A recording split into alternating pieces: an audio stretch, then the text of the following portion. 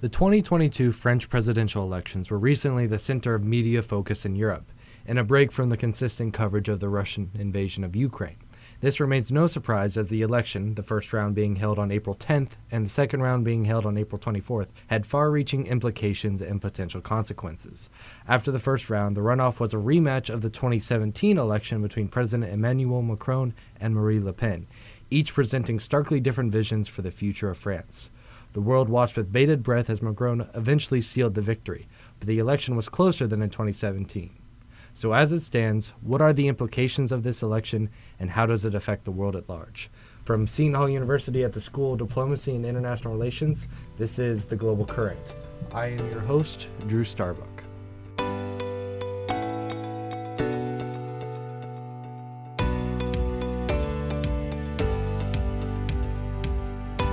With me today are two fellow Seton Hall students. Covering the domestic situation in France today is Kieran Buzonson. Hi, Kieran. Hi, Drew. Thanks for having me. Thanks for coming on the show. And focusing on the international aspect today is Joshua Axton. Hi, Joshua. Hey, Drew. It's great to be on today. Thanks for coming on, Joshua. All right, guys. I want to first start off and get into the background of the French elections and also acknowledge that the French elections, especially presidentially, are structured differently to the United States. So I'll go to you first, Kieran, and ask, how are the French elections structured? Yeah, sure. So the French elections work very differently from the United States. We don't in France, there's no electoral college, right? So it's actually a direct election system. Functionally, the French presidential election occurs every 5 years, as that's the presidential term, and it occurs in two rounds that are spaced out by a week. So it's a runoff system. So you have a giant pool of candidates who are all, the primary candidates of each of their individual parties participating in the first round, and then it weeds out all the candidates except for the top two contenders, who then go on to the second round where the president is then decided a week later.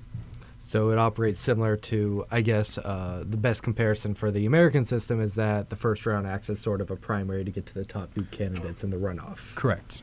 Okay.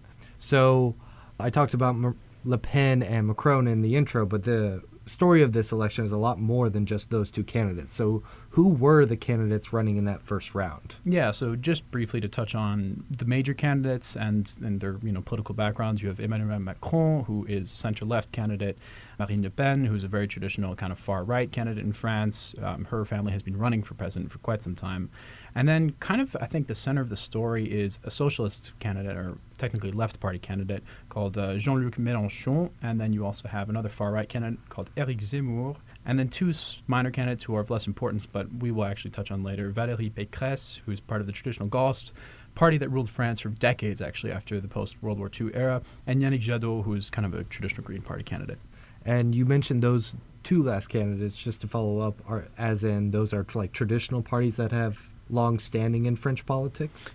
I mean, the Greens have been present in European politics in general, including French politics, for quite some time during the Cold War, but particularly Valérie Pécresse, who was part of the Les Républicains. It's the traditional party of de Gaulle, who was a huge formative figure in France during the Cold War, and that has been in power on and off for much of France's history since World War II. Only really recently have they waned off, and how they performed in this election, I think, is a critical part of this story. Showing a really both complicated and just a multipolar kind of situation in French politics. How long is the term of the French president? Is it the same to the United States or is it different? So it's a 5-year term, and much like the United States traditionally, most French presidents serve about 2 terms, though it's not limited to 2 terms. As a follow-up to that, do you think French presidents, when speaking about especially Macron and foreign policy looking to the future, are they able to get more accomplished on average because they have a longer time? I think it is a little bit better than the U.S. presidential term in that in the U.S. presidential term, the first 2 years, really actually the first 100 days is when a president has time to get things done before deadlock sets in Congress. You have midterms halfway through the presidency and the rest gets tanked. And that second half of the presidency in the U.S. is really spent just campaigning functionally. I think the French presidential term has a little more space to focus on foreign policy, but I think even more so than that is the role of the French president as compared to the U.S. president. The U.S. president is invested with a lot more responsibility, power, and the French president is actually a little more concerned with foreign affairs rather than domestic ones, though they're concerned with that as well. I think looking at foreign affairs, particularly, the French president has a lot more authority than an American president. Mm-hmm. When you have American presidents looking to sign on to treaties, join organizations, and such, you require Senate ratification. The French president doesn't really have this hurdle, and in a lot of ways, able to act unilaterally. So in that way, they are able to accomplish a decent amount and have more jurisdiction over foreign affairs, which has been, Macron seemed to portray that as a key part of his re-election campaign with the Russian invasion of Ukraine. This is also a rematch of the 2017 election. So what are your thoughts on how this election turned out to the previous one, Kier? I mean, it was a blowout again. Marine Le Pen is still kind of a non-starter for a lot of French people because she comes from a kind of a problematic background personally, as well as her father, who was a known anti-Semite and racist. Also the founder of Front National, which was recently rebranded by Marine Le Pen in an effort to kind of distance itself from that past to the Rassemblement National, which is what performed in this election. In some ways, it's a rematch, but because the coalitions in France have shifted so much kind of under these two candidates, it's hard to say, especially with the large abstention rate. Would you say that, similar to democracies across the Western world to a certain extent, it was for the French people two candidates that they didn't like either one, so a lot of people just held their nose and picked one? Yeah, unfortunately, I think as is the trend, that's sort of in the U.S. where you kind of have this nihilistic electoral politics where you kind of have to choose the lesser of two evils. That's very much been the case in this election. It was the case in the 2017 election, but this one in particular, a lot of people just kind of had to suck it up and vote for Le Pen. But there's kind of another dynamic that we'll get to with, Macron voters, not a lot of them actually like him, but they prefer him over Le Pen. And so how they're going to vote in the parliamentary elections for the lower house of the French government is actually going to be probably contrary to their votes in the presidential election. I think you bring up a good point, Kieran. I do want to go into that of the makeup of the French government, because the election is not the end of the story. Yeah, correct. So the French government has a two-house system as well. So again, three branches, just like the U.S., you have an executive, legislative, and judicial. The legislative branch of the French government is comprised of two houses. You have the Sénat, or the Senate, just like in the United States, and then you have the Assemblée nationale, which is the National Assembly in the lower house, with, I think, 577 seats or so. Those are 5-year terms, actually, just like the president, right? So those elections are usually within the same cycle as the presidential election, and they're occurring June 12th this year. So a lot of dissatisfied voters who were, frankly, upset and not without reason of the choice that they were given in the second round for the presidential election are actually calling for a, quote, third round in these parliamentary elections to elect against Macron to kind of subdue his agenda, even though they hated Le Pen more. And then, so in a sense, Macron, despite winning the election, is going to find a very hard time, or at least there's going to be a struggle to find a way to unite his government in a coalition that allows him to actually carry out any effective action? Yeah, from a practical perspective, I mean, it was a very Pyrrhic victory. On the one hand, it was sort of a blowout. He won 58% of the vote, but the abstention rate and the way a lot of people, I think, are going to vote in the parliamentary elections, because his economic policies in France are extremely unpopular. He's kind of your archetypal neoliberal, right? He wants to raise the retirement age in France, which is a huge non-starter for a lot of French people, as well as kind of reduce social spending, which are time-honored traditions in France at this point. And the other thing is the National Assembly in France actually has the power to revoke the prime minister, who is actually appointed by the president. So Macron can appoint a prime minister, and then the lower house, depending on how these elections go, can just keep revoking that person from power and basically sabotaging his domestic agenda. Yeah. So you mentioned the prime minister. What is the role of the prime minister? You said the president appoints it, but what is his role within the government? Yeah, so essentially, he's kind of like the Speaker of the House a little bit in the United States, where they set kind of the policy agenda, what's going to be debated, what they're going to cover in government that day, what's going to be voted on, essentially. It's been kind of a role that's been rather turbulent in French politics. Anytime French people or parliament members are dissatisfied with the president or want a different candidate, they will basically just keep removing the prime minister until they get what they want. I want to turn this away from a domestic perspective for a moment, just to turn to a foreign policy perspective, because Kieran mentioned, Joshua, that Macron has made himself a politician of the center, a neoliberal background and things. But what has his foreign policy consisted of outside of France, and from when he was elected in 2017 to the present day? So, in a lot of ways, Macron has been more of the same for France, but in a lot of ways, he's tried to take more of a leadership role. So, we see with the retirement of Angela Merkel, there's kind of this gaping hole in European leadership, in terms of she used to be kind of the woman who ran the EU. And, France definitely played a part in that, but now it's kind of his mantle to take on. Looking at leaders across Europe, Britain's out of it with Brexit, but Italy has a new prime minister, Germany has a new chancellor, and so he's taking this leadership role within Europe in terms of the EU, looking at the European interpretation of NATO as well, and has taken a hard anti-Russian stance. Mm-hmm. As in supporting Ukraine during the Russian invasion, or just in general an anti-Russian stance?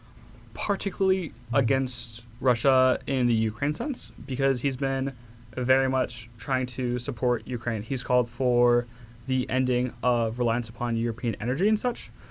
But going with that, he's also a big proponent of active communication. So among any European leaders, even before the Ukraine war, and particularly since the Ukraine war, he's tried to keep an open line of communication with Putin. And would that be in the sense of like personal phone calls, or just talking with Putin, trying to urge him to de-escalate? Absolutely. So he's tried to establish a personal relationship with Putin to take that European leadership role. And so he thinks that by keeping at least open communication, there's a much greater possibility of achieving peace than if we just simply shut out Putin and prevent all talks from happening. So you mentioned he is a supporter of the European Union and is trying to step into what he saw as a leadership void after Chancellor Merkel left office. What is his position on NATO to a certain extent? Well, this has kind of changed. So we're going into his second term now. In 2017, Macron can be quoted saying NATO is brain dead, which is obviously very, very hostile towards NATO. But since then, he's moved towards more working with it, but also been in support of an EU army of sorts. This hasn't made any progress since, I believe, the 80s, but this is something that he, as not necessarily anti-American, but not nearly as pro-American as a lot of Europe is, would be interested in making steps towards. Yeah. So would you say that he has taken steps towards not disavowing like the notion of NATO, but more moving towards a sense that Europe should be able to protect itself without relying on the American military for help in anything? Yeah, and we talked a little bit about de Gaulle's ruling party since the Second World War and how that used to be a huge influence. And de Gaulle, since World War II, is probably France's most influential figure. And going with this, during the Cold War particularly, de Gaulle believed in kind of balancing out the two blocks of Russia and the U.S. And so since then, Macron has been seen as like the new de Gaulle. And so it's, not necessarily Russia anymore. We live in a more multipolar world, but trying to make Europe into this third bloc in ways and unify them under French leadership. Yeah. And de Gaulle himself, if I remember correctly, actually withdrew France from NATO during his term. Yes. Do you have anything to add on to that, Kieran? Yeah, I mean, I'll say this as a person who also is a French citizen. There's this traditional lane for France that I think manifests in Macron's policy toward an EU and an EU army and their involvement in NATO. On the one hand, you have the traditional Gaullist strain of strategic autonomy, right? The French military traditionally has only sourced equipment from within its own borders, so the supply lines are entirely within France, and so they try not to rely on foreign supply lines. The same actually as the U.S. As a strategic imperative, but also as strategic autonomy within the NATO command structure. France has often not been in the unified command structure for actually most of NATO's existence to pursue basically an independent action operationally for the French army. The other thing is actually a much older historical trend, which a lot of French people will kind of tell you about. It's just part of the ethos of the French people, which is France is a historical continental European power. In the way that the British were, a historical insular Western European power that was on the islands and as well kind of off around the globe, France's power base was traditionally in Europe and on the continent, right? So in some ways, I actually see it as a continuation of this old trend of France trying to reassert its influence on the European continent, where it has traditionally exerted that influence. Mm-hmm. I also want to talk about Macron's foreign policy, not just within Europe and handling the Russian invasion, but outside of Europe. So is there anything in particular that is striking about his foreign policy outside the continent? Certainly. So one of the biggest areas that Macron's made a difference from his predecessors is in West Africa. So he's made much greater concessions than his predecessors have. Among those are returning stolen artifacts of cultural significance from the colonial era, particularly, again, West Africa. He's flown to Rwanda to acknowledge French failures because during the Rwandan genocide, the government which committed it was in fact a French ally, and they were one of the key roadblocks from the global community accomplishing anything to prevent that. Within that, he's also publicly stated that he's willing to reform the CFA franc. The CFA franc is a currency used by a lot of francophone countries and is tied to the euro through French guarantees. It's been criticized with having neo-colonial claims as a mechanism to control African economies in West Africa. But on the other hand, France has said this is to provide stability within the region and provide economic strength. He's also hosted civil society and youth and cultural figures within the France-Africa Summit instead of the traditional presidential guests. So instead of trying to court, political figures within West Africa, he's tried to reach into civil society and people that won't necessarily attain political power, but are able to make a difference through grassroots movements. He's, at the same time, maintained France's military position in West Africa.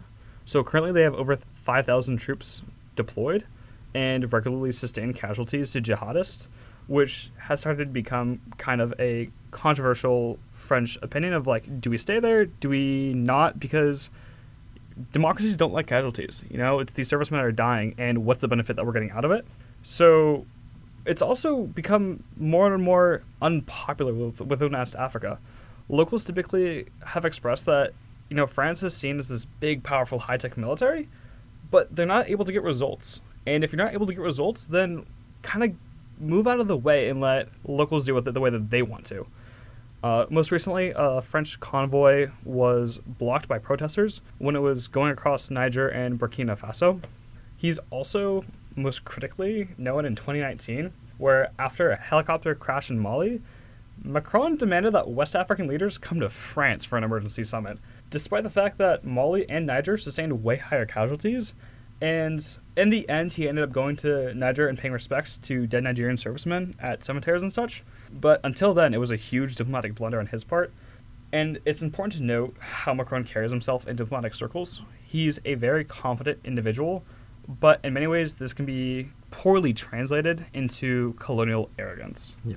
So, in a way, he's trying to grapple with the legacy of colonialism, especially with his policies to France and West and North Africa, and acting as a very confident, self-assured can be off-putting to those countries that he's trying to work with to a certain extent. Do you have something to add on to that, Kieran? Yeah, just really quickly for our listeners, I think the best lens for people in the United States to interpret this is the larger war on terror, right? Think of the U.S.'s experiences in Iraq and Afghanistan, actually also in West Africa, where we are also involved as well, helping the French. This is kind of France's experience of that larger project in microcosm.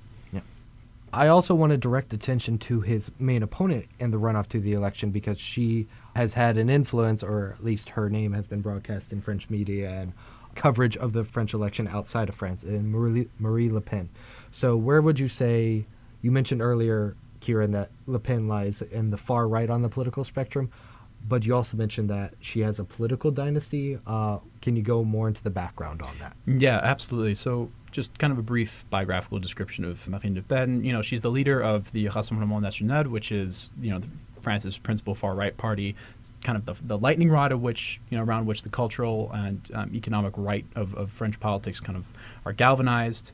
It's actually a rebranding of the Front National, which was, for the longest time, her father's party. It was founded by him, Jean-Marie Le Pen, who was a really unpopular, generally speaking, ultra-right politician. Some, biographical hits on his part include Holocaust denial and being a generally unpleasant, anti-Semitic and racist person, which most people in France actually are very well aware of and have rejected him soundly. He actually stepped down in the 2010s, and she, his daughter, Marine Le Pen, took over. And then, so this rebranding was kind of an effort to distance it from her father, to make it seem more moderate. She moved slightly to the left on culture, but not, by all that much, in order to accommodate a slightly larger electorate. Kieran, I see in many ways a parallel of sorts. It's not entirely accurate, but what would you say to the statement that Le Pen is to France what Trump has been to America in a lot of ways? I think a more accurate comparison, if you want to look for a Trump-like figure in France, a better person to point to would be Éric Zemmour, who is also actually a TV figure and actually farther right than Le Pen on cultural issues in particular. I think unlike Trump, it's not a completely unapt comparison. I think Le Pen actually is a little bit farther right than Trump on some respects, literally talking about deporting immigrants, full, hijab bans within France, etc. But she does share some of the characteristics where in France, right, generally speaking, the entirety of the French political system is farther to the left by default on economic issues than we are in the United States. That she has a little bit in comparison with Trump, who was culturally to the right, but at least in 2016 was initially somewhat economically to the left. Mm-hmm. I think another part of the lead up into the election, Kieran, was her position on Ukraine and Russia, or particularly supposed ties to Russia, or at least her party, which led to a lot of international coverage of the election. What would you say about that? Yeah, I mean, she's at the best kind of indifferent. She has some ties with Russia that Macron eviscerated her on live television for, which were ties particularly to Russian banks getting a lot of her campaign loans and funding. But essentially, she is not. She doesn't entirely disapprove of Putin's cultural regime that he's had in Russia, as far as moving to the right, this more traditionalist camp of culture. As far as wars of conquest, like in Ukraine, go, she's indifferent. Which, in my opinion, it's not total agreement, but she really ought to say something more. Do you have anything to say as well on that? Her position on Ukraine. I mean, I have that she received a €9 million loan directly from a bank that has been cited as with extensive and undeniable links to the Kremlin. And as you said, she got eviscerated on live television by Macron for that. Overall, she was very much in support of Russia before the Ukrainian war happened. And as that, she's kind of had to take a more hostile stance towards Russia. But again, as you said, it's very indifferent. And after the Ukrainian war, she's talked about strategic rapprochement with Russia, which means she wants to become very friendly with Putin as seeing someone who could be a potential, I wouldn't say ally, but a friend on the European continent in terms of partnerships and taking a more Eurocentric view. Yeah, I mean, for me, when I watch interviews with her talking about this particular question, right, she's pretty quick to avoid and evade and get off topic. It doesn't seem like she has that much of a substantive position on whether or not France ought to be supporting Ukraine. She has been critical of NATO expansionism in the East, which is also a critique she shares with Vladimir Putin in particular. But, she's been pretty flaky on this issue. She's been flaky. It's not her issue to try and win an election on, for sure. It was very awkward for her when she was pro-Russia, initially campaigning, and then the Ukrainian war happens. She's been stated as being opposed to taking in Ukrainian refugees, even. So, definitely something that she is probably not against, or she is set against most of the French public to a certain extent. Looking at the results and reactions to the election, the aftermath, because Macron did defeat Le Pen in this, but the work is not done yet, correct? Kieran, you mentioned earlier that Macron now has the hard duty of trying to form a coalition in the government, in the National Assembly, correct? Correct, and I don't think anyone wants to form a coalition with him, to be frank. Obviously, all the far-right voters are already galvanized against him. France has long rejected, at this point, his economic policies, and so particularly the French left has been really enraged by Macron, not just for the economic policies, but him actually moving a little bit to the right on culture to accommodate actually some of the people in Le Pen's camp, at least as an attempted buffer, which really didn't work in this election. So... But besides the obvious political problems he's going to face domestically, would you consider the re-election of Macron a victory for NATO and the EU in general? I suppose definitely for the EU. He's a huge advocate of the EU. I think he's from the more moderate strain of that that Gaullist policy toward NATO, in which he will probably pursue a degree of strategic autonomy. It's just the traditional lane for French foreign policy at this point, and he doesn't really diverge all that much from it. That being said, he's not a total NATO skeptic like Marine Le Pen. Mm-hmm. Yeah, looking at the election in terms of what could have been the alternative for NATO and the EU, this is a massive victory. In terms of the EU, this is something that Le Pen was very, very against so many core EU ideas that it almost would have been incompatible for her to implement her domestic policy fully and still have some compatibility with the bottom line of the EU in terms of immigration, in terms of some economic policies. So going forward, Macron has kind of outlined a plan of sorts that he wants to implement. Currently, France has the EU presidency, and so looking at this, he wants to reform the Schengen zone, which is the freedom of movement within the EU. He's looking at implementing more of a social model within Europe, so talking about hosting summits, changing the EU budget away from the traditional 3% deficit to account for inflation, implementing a carbon tax. These are all things that he wants to get done, but we will see within his term. And in a sense, with his struggles probably to form a government domestically, he will be looking increasingly abroad to see what he can do abroad. What effect will this election have on the situation in Ukraine? Macron is still, of course, trying to keep in contact with Vladimir Putin. Do you think that has any profound effect on the situation there? I mean, functionally, within NATO and the West, he's been the most dogged in terms of shuttle diplomacy and actively trying to sustain a conversation from the outset of the crisis. So I think that is generally a positive impact. The more attempts at peace that there are, the more likely peace is to break out, right? As far as weapons are concerned, I'm sure France will probably increase some of its monetary and arms aid. Okay. I think we're getting towards the end of the show, guys. I just have two kind of final wrap-up questions because we kind of already covered where we think France could be going domestically and foreign policy-wise. Do you think this election, both of you, signals a greater discontent within French democracy towards the political system in a certain sense? I mean, I think despite the headlines of Macron winning, with a 58% of the vote, people need to understand that this is a watershed moment in French electoral politics, particularly within the last 30, 40 years. The coalitions have completely shifted. In the first round, much more than 50% of the electorate voted for non-establishment or mainstream candidates, and the abstention rate was 28%. That was the involuntary abstention rate. France actually have an official one called blanc et nul, where you can literally vote to abstain, which also saw a huge uptick. So it's a huge shift in French politics that I think is disguised by a lot of the big headlines. Yeah, I'd like to echo my colleague in terms of, yes, 50%, particularly for Americans, is oh my gosh, he beat her by so much. But it signals that we're probably going to be moving in a different direction after Macron, depending on how the momentum is going to continue or if it stops here. And in a sense, there's still candidates that are Le Pen will still be around. And then you mentioned other candidates, even far left candidates of both on the right and on the left, and the support for those growing potentially within France. So this has been a great discussion. Kira and Joshua, thank you so much for joining us. Thanks so much for having me, Drew. No, thank you for having me, Drew.